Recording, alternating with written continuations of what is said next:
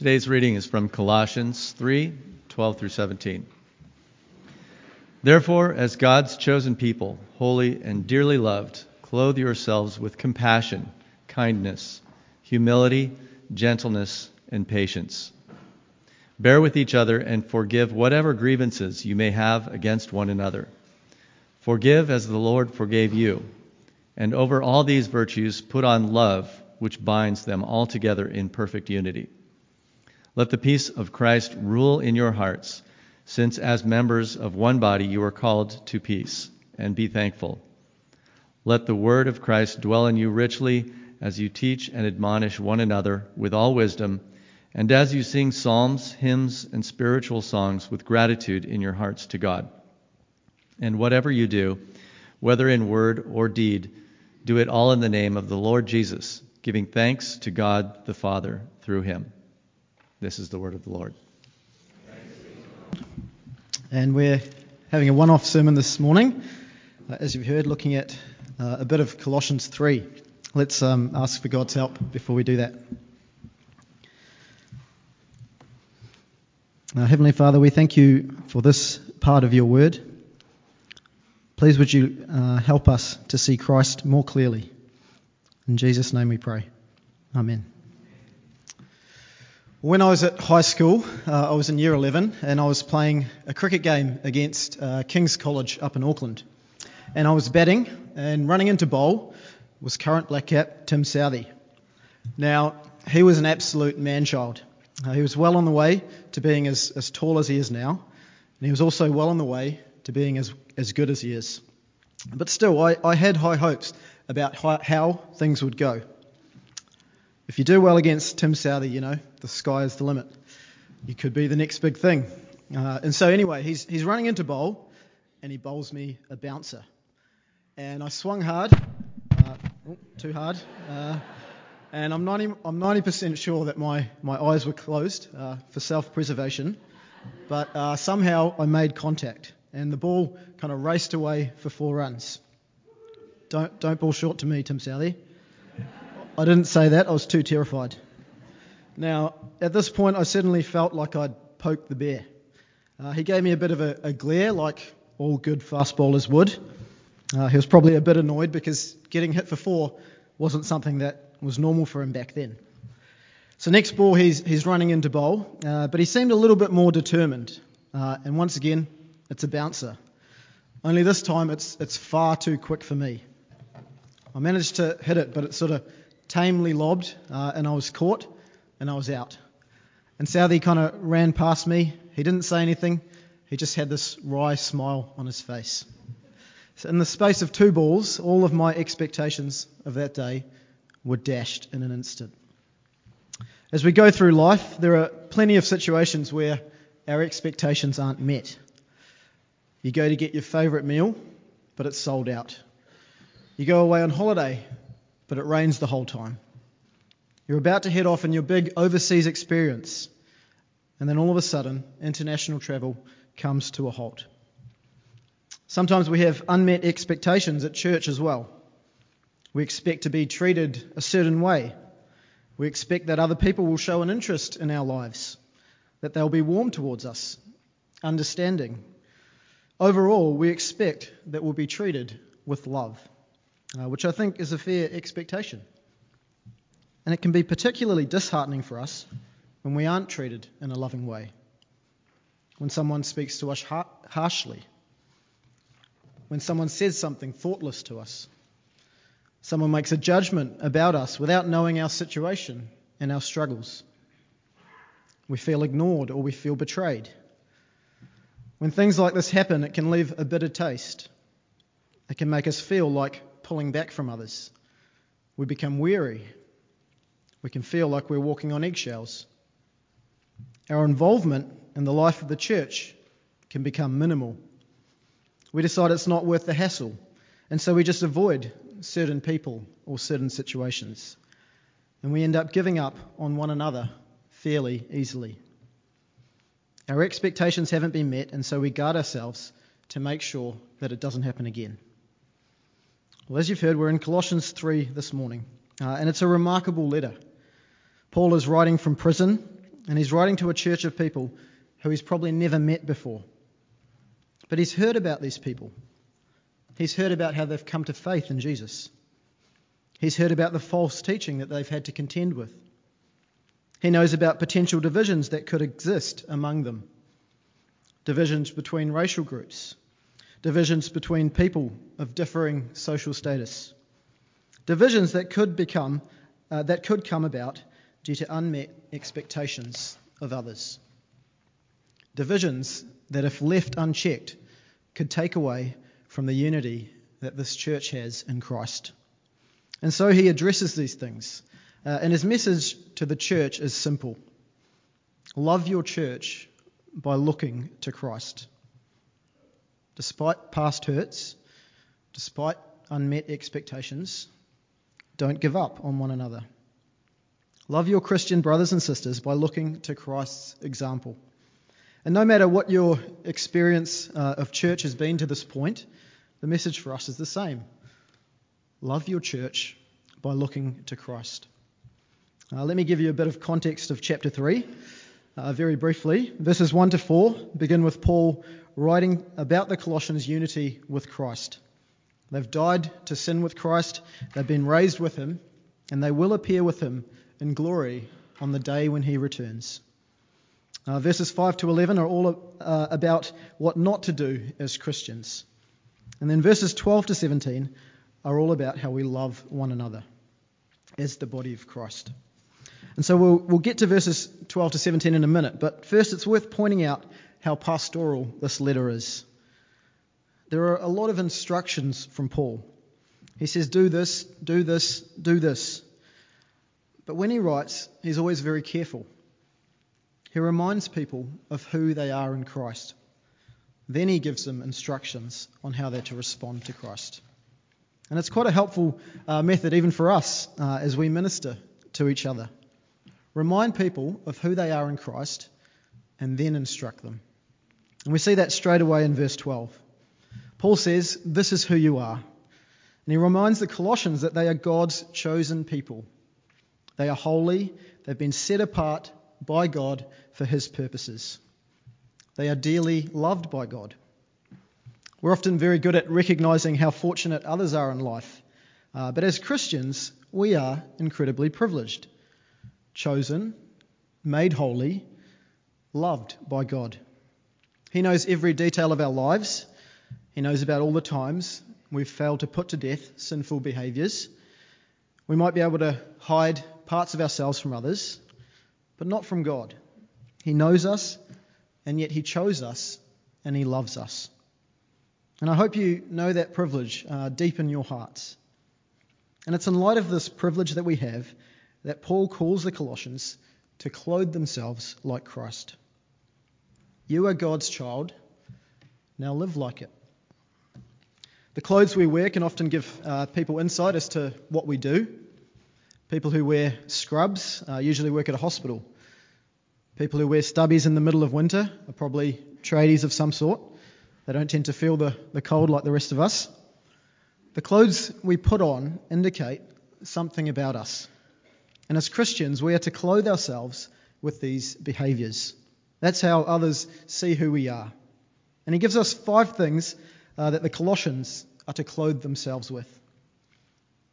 Clothe yourselves with compassion, kindness, humility, gentleness, and patience. Firstly, notice that all of these characteristics are kind of outward focused. They involve putting the needs of others before ourselves. Secondly, notice that these characteristics are all used to describe what the Lord Jesus himself is like. Look at the list again. Compassion, kindness, humility, gentleness, and patience. Are these characteristics that your church family would use to describe you? This is how God calls us to live. These are the characteristics that are to mark our interactions with one another. How do we measure up against this list? Well, if that's not difficult enough, Paul calls on the Colossians to do something equally challenging. Verse 13, bear with each other and forgive whatever grievances you may have against one another. I take it Paul knows that there are times when clothing yourselves with any of these things might be particularly difficult. Obviously, sin impacts the way we relate to one another. And we're all different. We think differently. We communicate differently. We value different things. We do things differently. And among all these differences, we are to bear with one another. Now, at times, this is more difficult than it should be.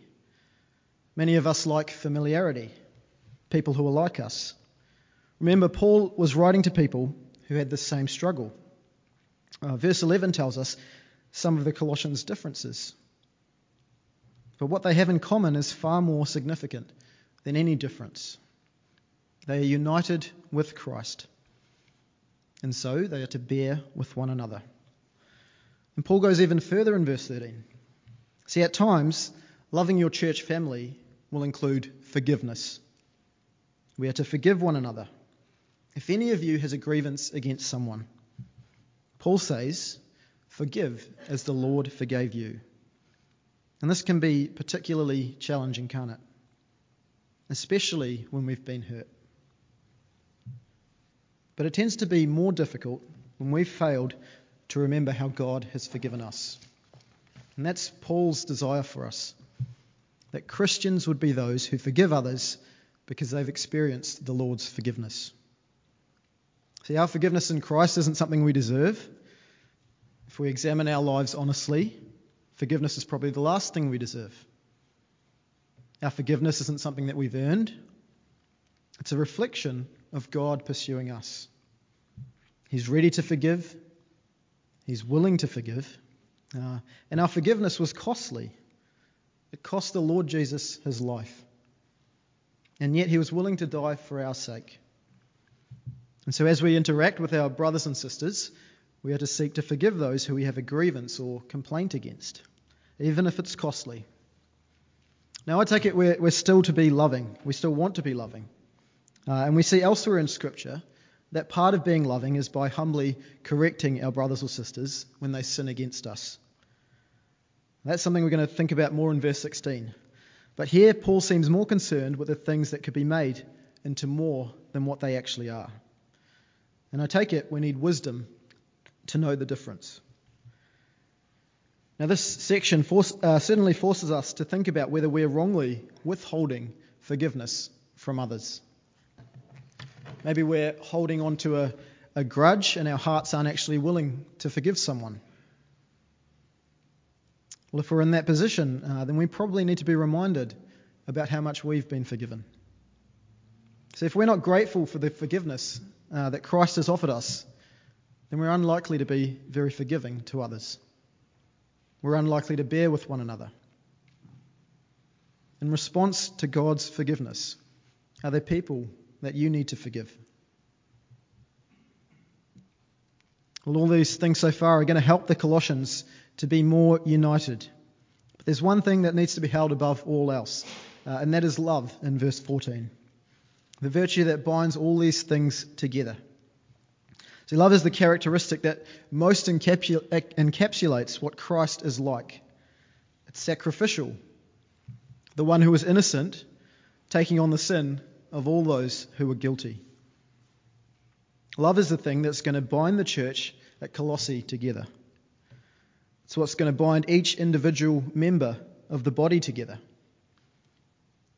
And love is the thing that will bind us together here at St. Stephen's. Love like Christ. Now, there are things that make it difficult for us to love others. So-and-so's annoying. So-and-so is not loving towards me. So why should I love them? One of the telling things in this passage on unity is that Paul doesn't spend much time talking about how others are treating you. That's not his main concern. And it shouldn't be what governs how we kind of love one another. Our love for others is in response to how Christ has loved us. And Christ loved us by doing what was best for us. Not what was easiest for him. And there's a big difference. Loving your church family isn't about putting your own needs first. It's about doing what's best for others. And I think we all need to hear that. Let us love like our Lord. It's a huge responsibility for us, and it's pretty hard in a church this size. You're not going to know everyone, which is fine, but people do notice the way that you conduct yourselves, the way you treat others. What would they say of you? Would they recognize the love of Christ in you? Would they see someone who sacrificially loves their church family? Someone who intentionally makes time for others? Or would they see someone who's indifferent towards others? Someone who's perhaps reluctant to change? Someone who isn't willing to love sacrificially because they haven't really grasped the love that Christ has for them. Love as you have been loved by the Lord. Now, if you're feeling the weight of this, take comfort because you're not alone. These are challenging words.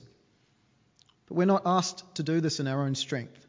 And as we go on in verses 15 to 17, Paul continues to turn our eyes towards Christ to help us. And he tells us about three things Christ has given us that help us to love one another. Verse 15, let the peace of Christ rule in your hearts, since as members of one body you are called to peace. Now the peace of Christ, it seems to be referring to the peace that he has now given us with God. Through the cross, we're at peace with God. I won't say much more on that, other than that as members of the body of Christ, we are called to peace. We shouldn't have hatred or contempt for one another. We're at peace with God, and so we should be seeking peace with one another. In verse 16, we're also given the word of Christ. Let the word of Christ dwell in you richly as you teach and admonish one another with all wisdom through psalms, hymns, and songs of the Spirit. Let it dwell among you richly. The importance of the place of the word in the life of the church can't be overstated. We've sung a few songs already, and we see here that through song we let the word of God dwell among us. We've been singing songs to each other, many of which are rich in biblical truths. As we sing together, we teach each other these truths. Sometimes we even admonish or correct one another through song. Some of these lyrics convict us and call on us to change our behaviours. May we continue to value the place of the Word of God in our church life. It's interesting that admonishing or correcting one another doesn't actually stop us from being at peace with one another. And the Word of God is to play a central role in that. There are times in life where we need gentle correction if we're heading in the wrong direction. And it takes wisdom to do that, as Paul also mentions in that verse. Compassion, kindness, humility, gentleness, patience. It takes a genuine love for one another. All of these things help us to correct one another in a godly way. And they also help us respond rightly when someone does actually correct us. So we've had the peace of Christ and the word of Christ, and now Paul turns to the name of Christ in verse 17. And he says, whatever you do, whether in word or in deed, do it all in the name of the Lord Jesus. It's a fitting verse to finish with. All that we do as we seek to love our brothers and sisters needs to be done in the name of Christ. He's the only one who can bring us true unity. All the things we say, all our plans, all our actions, they're to be done in Christ's name. That's how we love one another. Now, there's one final thing that Paul encourages, and he says it 3 times in the last 3 verses, and that is the call for the Colossians to be thankful. Verse 15, and be thankful. Verse 16, with gratitude in your hearts. Verse 17, giving thanks to God the Father through Christ. Thankfulness is so important in the Christian life. We've heard this morning that we have many things to be thankful for in Christ. Being thankful plays a big part in allowing us to love one another. It can be a great starting point if we're struggling to love others. What's something you can be thankful for about a person you're struggling to love? So there we are. May we all love our church family better by continuing to look to Christ. Now let's pray.